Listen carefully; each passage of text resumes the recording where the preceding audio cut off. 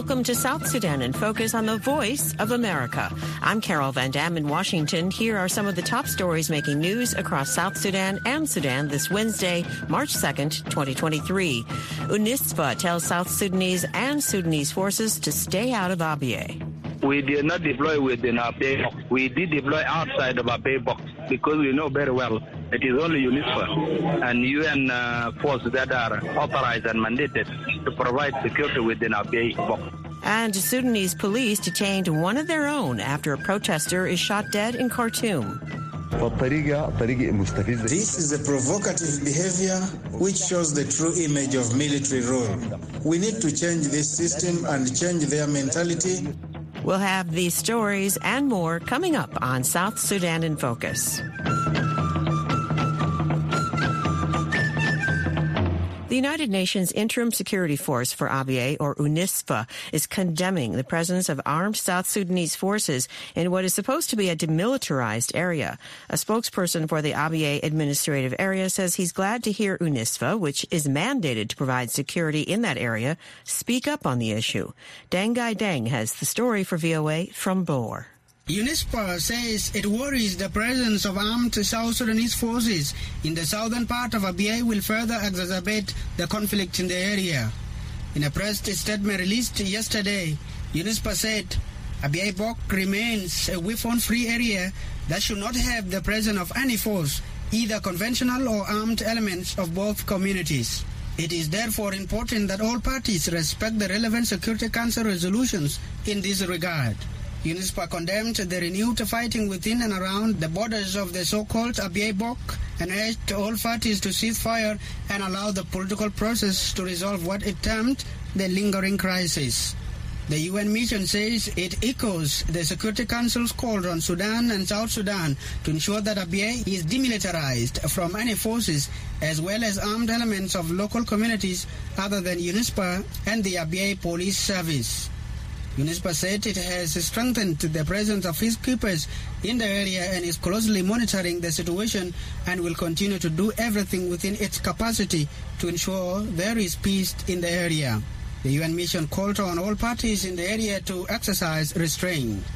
Last October, the South Sudan People's Defense Force said it deployed troops on the border region between Abyei and Warab States, Tweed County, to de-escalate continued violence there. Major General Lul Roy Kong, a spokesperson for the South Sudan Army, denies South Sudanese forces entered the Abyei area. We did not deploy within our bay box. We did deploy outside of our bay box because we know very well it is only UNISFA and UN forces that are authorized and mandated to provide security within our bay box. We are outside of our bay box. This is where we are having our defensive position.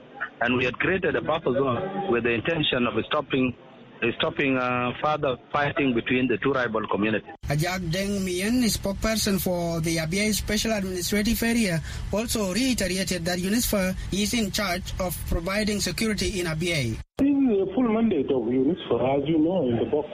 We have nothing to do. They are doing their job that was given to them, and they don't want to see any armed group in the box, especially when it is either Sudan or South Sudan. We urge always for UNISFA to practice their mandate. So they are doing their mandate. So we see it in that line. UNISFA says it will continue to do everything within its capacity to ensure there is peace in Abyei. In March 2022, dozens of people were killed and scores of others injured when an armed militia suspected of coming from Tweed County attacked the Aned market in Abyei. Warab officials said some Twitch residents believe Aned belongs to them. The incident prompted President Salva Kiir to form a committee headed by the Vice President in charge of the Government Service Cluster, Hussein Abdelbagi, to investigate the root causes of the conflict between the Ngok Dinka and the people of Tweed County. The committee secretary, Diu Mathok, said last May the panel detained 4 government officials from Abyei and Warab State for allegedly fueling the border conflict. Since then, no arrests have been reported. For VOA News, I am Dengai Deng in Bor. The UN Refugee Agency says more than 630,000 refugees have voluntarily returned to South Sudan since the revitalized peace deal was signed in 2018. A UNHCR official in South Sudan says the returnees face several challenges, though, that could hinder their reintegration. Dengai Deng also has that story for us from Bor. Alehont Abebe, Assistant Representative for Protection at UN Refugee Agency in South Sudan, says the largest number of refugees returned from the neighboring countries of Uganda, Sudan, Ethiopia, and Kenya. Since the signing of the revitalized peace agreement, we have recorded more than 636,000 South Sudanese refugees who have spontaneously came back to their country spontaneously. In the year 2022 alone, some 151,000 refugees have returned. These are refugees that have crossed through different border points. Abebe says some of the factors that have influenced the voluntary return of hundreds of thousands of refugees include the improved security situation in South Sudan and the desire to reunite with their families. Returns are attributable to different complex push and pull factors. And we are currently trying to improve our data and our monitoring mechanisms for refugee returns. Former refugee Peter Ajak Ayom, who returned to Bor from Uganda a few years ago, says although parts of the country remain unstable even after the signing of the peace agreement, he chose to return home in 2019 to check out job opportunities and enjoy freedom of movement in his home country. Life in the camp was not easy, so I decided to come back to South Sudan since I have all these challenges. I was thinking that home back to the country is the better decision, regardless of other issues that are happening in the country in terms of insecurity, in terms of there is no food, people don't cultivate because of insecurity and all this. In October 2021, UNHCR said based on the prevailing environment at the time, it neither promoted nor facilitated organized returns to South Sudan. Abebe says the task force on solutions to refugee problems, chaired by the South Sudan Relief and Rehabilitation Commission and the UNHCR, along with members of NGOs, conduct assessments in areas of returning refugees and offer advice on the safest and most affordable way to come home. So we have a policy from 2021 which guides our engagement in this area. There are so many there are areas that are not necessarily suitable for return. So we only respond once refugees find themselves as returnees in their own country, in working with the government institutions and relevant partners. Abebe says returnees face a myriad problems, including theft of property at border points and a lack of teachers and health professionals. He says the returnees also face food shortages and intercommunal conflicts in parts of the country which can threaten their livelihoods and reintegration. John Darby, Deputy Chairperson of South Sudan Refugee Commission, says the government is working with its partners to enhance the capacity of the communities for the sustainable return of refugees. The humanitarian assistance is a comprehensive support from the government to take care of the displaced population, which included refugees, IDPs, returnees, all these people, even host communities. Government has a role to play, and then the international community also has a role to play. Last week, South Sudan President Salva Kiir urged the more than 2 million remaining South Sudanese refugees living in neighboring countries to return home. He made the call while meeting representatives of the IDPs and refugee leaders from camps across the country on Wednesday. Kiir said repatriating returnees is a top priority of his administration. UNHCR says it is working with returnees, local communities, and the government to create what are called pockets of hope, a solution-oriented, multi-sectoral, area-based initiative to enhance living conditions in high-return areas. For VOA News, I am Dengai Deng in Bor. Police authorities in Sudan have detained one of their own officers who allegedly shot and killed a protester during this week's anti-government rally in Khartoum. Police say the officer's immunity has been lifted as the investigation into the shooting death continues. Michael Atit reports for VOA from Khartoum. Hundreds of people took to the streets of the Sudanese capital on Tuesday to protest the framework agreement reached between the military leaders and the main pro-democracy groups last December. In a statement released yesterday, Sudanese police officials said an unarmed officer is being detained and questioned after he allegedly shot and killed 17-year-old protester Ibrahim Al-Majzoub. The accused officer in full uniform was captured on a video holding an AK-47 shooting at protesters. The video went viral on social media. Majzoub was killed while taking part in a peaceful anti-government demonstration in the Eastern Nile locality located just outside of Khartoum. The police statement says once the preliminary investigation proves the officer is implicated in the shooting, he will be tried in a court of law. Speaking to South Sudan in Focus in Khartoum today, Al-Majzoub Al-Amin, the father of the late 17-year-old boy, says the family is still in shock. Ibrahim was one of the young people who have been participating in the protests since the early days.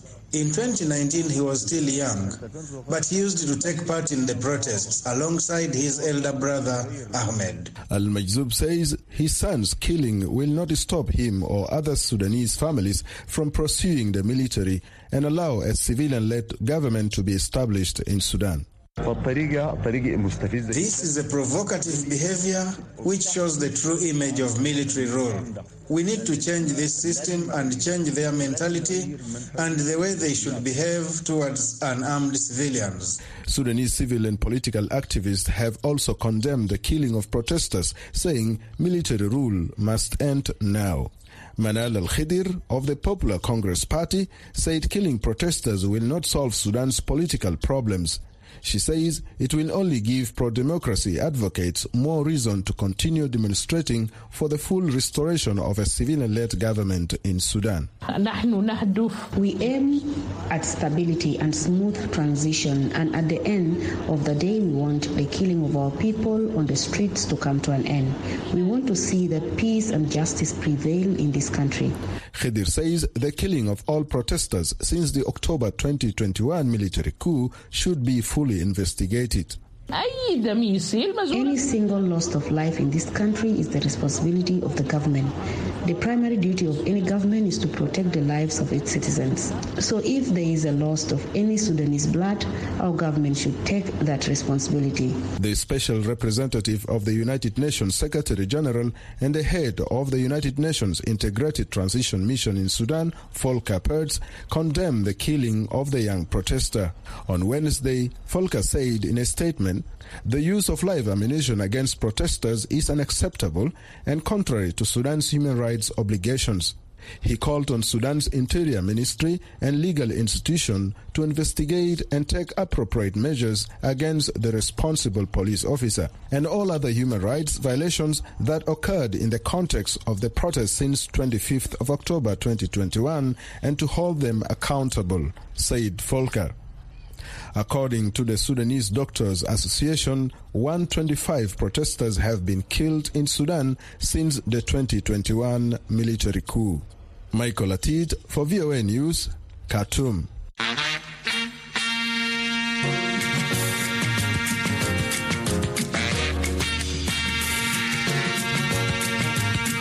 You are listening to South Sudan in Focus on the Voice of America. Coming up, some opposition parties cry foul in the results of Nigeria's presidential election. Find out more after the break. What do you think? People speak out on important questions. The question today: what is the best advice you have ever gotten? Got an advice from my mom. She encouraged me to work hard. That she told me a very successful woman is a very hard-working woman.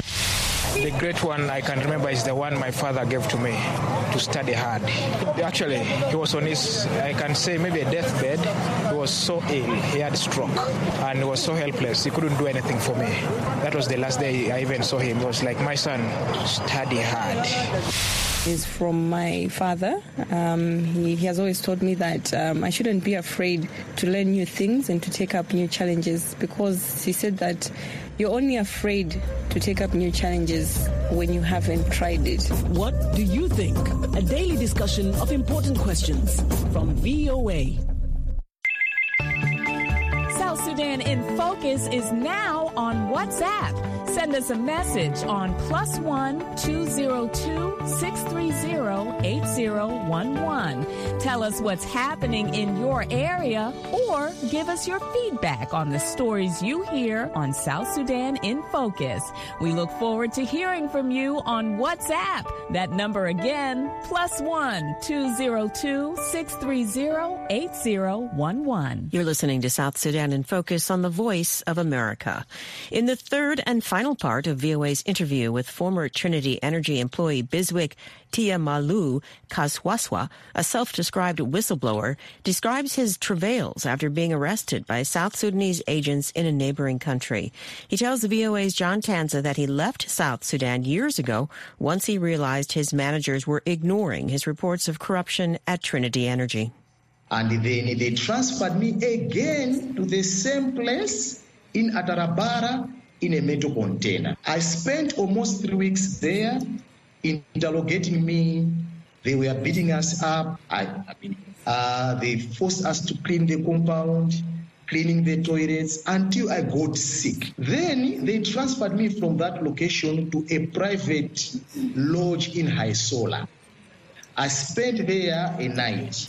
And they took me again to the police at Malakia. Then they transferred me again to the prison. At that time, my family was in touch with the international community, with Amnesty International. Amnesty sent a lawyer, Godfrey Vitabula. He came to see me in the prison. And then he told me that, please do not get out of this prison when anyone calls you. I've informed the prison authorities that they should not let anyone see you except me. That was in late February 2019. So we started the process of going to court. It was a very hard experience because it took me almost 16 months to get a judgment. The judge made a decision to ask Trinity Energy to retain my money, to retain my passport, and to retain my phone. They only retained the money under the court order and also retained my passport. But they did not retain my phone because the phone was where there was a lot of evidence. The High Court in Juba requested for your rearrest. Yes, the High Court in Juba requested for my rearrest, and we appealed for that. And what were the charges? What were the charges for your rearrest? The documentation on the charges for my rearrest are not clear, but the letter that I have was, the judge said, and I can read it for you. Director of Interpol, South Sudan National Police Services, SSP, Minister of Interior, Juba, date 2nd June 2020, dear General, subject, order to rearrest Biswik Tiamalu Kaswaswa. Reference to the above-mentioned subject, the convict stated is a Malawian by nationality. The fugitive left South Sudan for his home country to dodge justice. The court has ordered for him to be rearrested and extradited to Juba so that the judgment of the court is effectively executed. That was Biswik Tiamalu Kaswaswa, a former employee of Trinity Energy. He was speaking with VOA's John Tanza. Nigeria's ruling All Progressives Congress Party candidate Bola Tinubu was declared the winner of the country's presidential election this week, triggering mixed reactions across the West African country. The opposition is saying the system's failures to upload tallies allowed for ballot manipulation and disparities in the results from the manual counts at polling stations. Our Abuja bureau coordinator, Medina Dauda, tells Africa News Tonight host Yahya Zohib that the opposition is set on mounting a spirited legal challenge to the results. What we are seeing is a different kind of reaction, actually, from both sides. There are protests going on, pockets of protests going on, most especially in the federal capital, Abuja. In other places, you find women protesting. That is where the Labour Party has majority of votes. Women and youth are protesting on behalf of the Labour Party. In other places, you find men, elderly people, and young ones also protesting on behalf of the other opposition party, which is the PDP. But the protest is not an overall thing, as we're talking with you. You just find pockets of them happening everywhere. And then you never can rule out, the social media where there is so much write-up about this election. Half are praising it, half are supporting what the Independent National Electoral Commission did, the machine that is going to be used to transmit these election results from the polling unit to the INEC server. But as it is now, the stories we're getting are that the BVAS are not used in transmitting results from the polling unit to the INEC server. So that is what is making people agitated. Everybody is questioning why would this BVAS machine that was proclaimed to be the best before the elections suddenly collapse during the elections and cannot transmit the election results from polling units to the INEC server. That is actually what is making people question the credibility of these elections. It's so ironic that Nigerian Electoral Commission introduced this, what you're talking about now, the biometric voter identification technology for the first time at the national level, and a portal for uploading election results to improve transparency, but it seems to have backfired. And I guess that's why the opposition and its supporters are saying the system's failures to upload the tallies allowed for ballot manipulation and disparities in the results for the manual counts at polling stations. Very, very ironic, because right from beginning, this issue of transmitting election results technologically or through the BVAS machine brought a lot of problems at the National Assembly, like when the Electoral Act 2022 was going to be passed.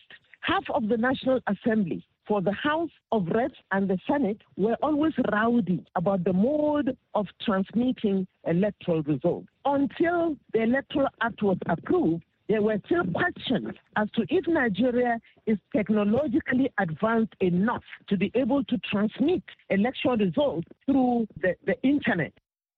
That is VOA Abuja Bureau Coordinator Medina Dauda speaking with my colleague Yahya Zohib earlier today.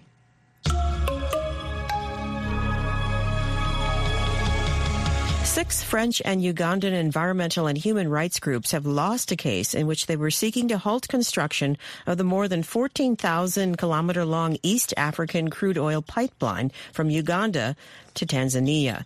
A court in Paris on Tuesday dismissed the case where the activists had accused French oil major Total Energies, the lead investor in the $5 billion subsidiary, of doing little to protect the environment and people. For more on the story, VOA's Douglas Mpuga reached Dickens Kamugisha, the chief executive officer of one of the plaintiffs in the case, the Uganda-based African Institute for Energy Governance. Of course, it is a very big disappointment because, for the last 3 years when we've been before the court, we had hoped that the court would not look at the technicalities, would look at the merits of the case and be able to make a decision. But unfortunately, that has not happened, and the communities who hope to get justice continue to suffer untold suffering. Now that the lawsuit has not succeeded against Total Energies, what's your next step? Of course, the court itself observed that, they didn't look at the merits of the case. They said the evidence that we filed after the notice to the company had not been communicated to Total. They said that considering the complex of the case, it is necessary to go for a full trial, not a summary proceeding. And internally here, as organizations that had filed the case, we are discussing. We hope that next week we will consult the communities that we were representing. And based on the consultations, we hope that we are going to appeal the ruling and hope that we are going to continue struggling to ensure that we get justice. Because what is a fact is that communities are suffering, their rights are being violated by the company. And that is the question that was not determined because of technicalities. We are going to appeal, but of course, meanwhile, there are a number of things that we've been doing even while we are in court to empower communities to stand up against injustices by the companies. And that one we are not going to stop. Of course, you have a situation here in Uganda in the process of us as civil society empowering people. The government, working with the companies, they have continued to harass, intimidate, arrest, imprison, illegal imprisonment of us as civil society. But we have to continue working amidst all those challenges. Meanwhile, as you continue, the East African crude oil pipeline is about to set off, and maybe are you running against time? I tell you, when you are fighting against injustice, sometimes you cannot dictate about time. And we believe that there is no way injustice can prevail. We know for sure even the East African crude pipeline, they haven't gotten the land. They haven't gotten the money to build the infrastructure, but they are trying to create an impression that, everything has already gone ahead and we cannot stop all those things. But we know if there is injustice and people stand up and say, we cannot allow this injustice to continue, things can still stop. We cannot give up, because giving up meaning that, we allow our people to continue suffering forever. So we are still ready, and we are going to fight until the end. Is there a remedy you can seek from elsewhere apart from France, where Total Energy is based? We already have around other 6 cases. We have 4 cases in the High Court of Uganda, 1 case in the Court of Appeal of Uganda, another case at the East African Court of Justice. And all of them are intended to stop injustice, stop the illegalities, stop the dangers to the communities, stop environmental damages, all of them. But the reason why I had gone to France was that most of these cases were filed in 2014, 2018, and they have been in court. The political influence here cannot allow these cases to proceed. But as I said, it is up to us to continue building necessary pressure. That's Dickens Kamugisha. He's Chief Executive Officer of the African Institute for Energy Governance in Uganda. He was speaking with my colleague Douglas Mpuga.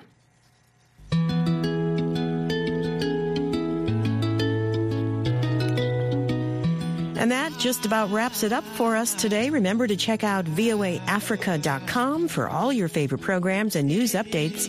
If you somehow missed this broadcast, head on over to www.voaafrica.com/South Sudan. We now leave you with the song Janubia by Moa.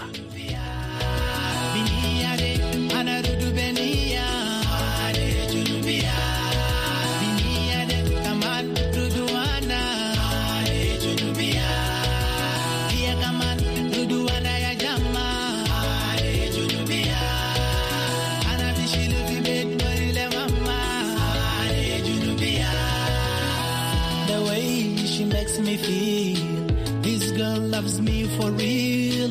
Every day she let me know she's never gonna let me go. She just told me, boy, I love you. I don't wanna spend another day without you. No better good, rise or fall. Every day she wants me some more. The best thing ever happened to me, better than anything before. Kalamal Gali, you my girl, makes me feel like I own the world.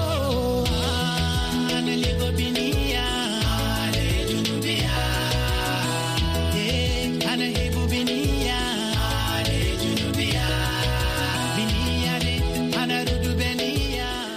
been listening to Janubia by Mawa. I'm your host, Carol Van Dam in Washington. On behalf of our engineer, Cornelius Tenner, and producer Kwame Afori, thanks for joining us today. Remember to tune in tomorrow for another edition of South Sudan in Focus from the Voice of America. Kulia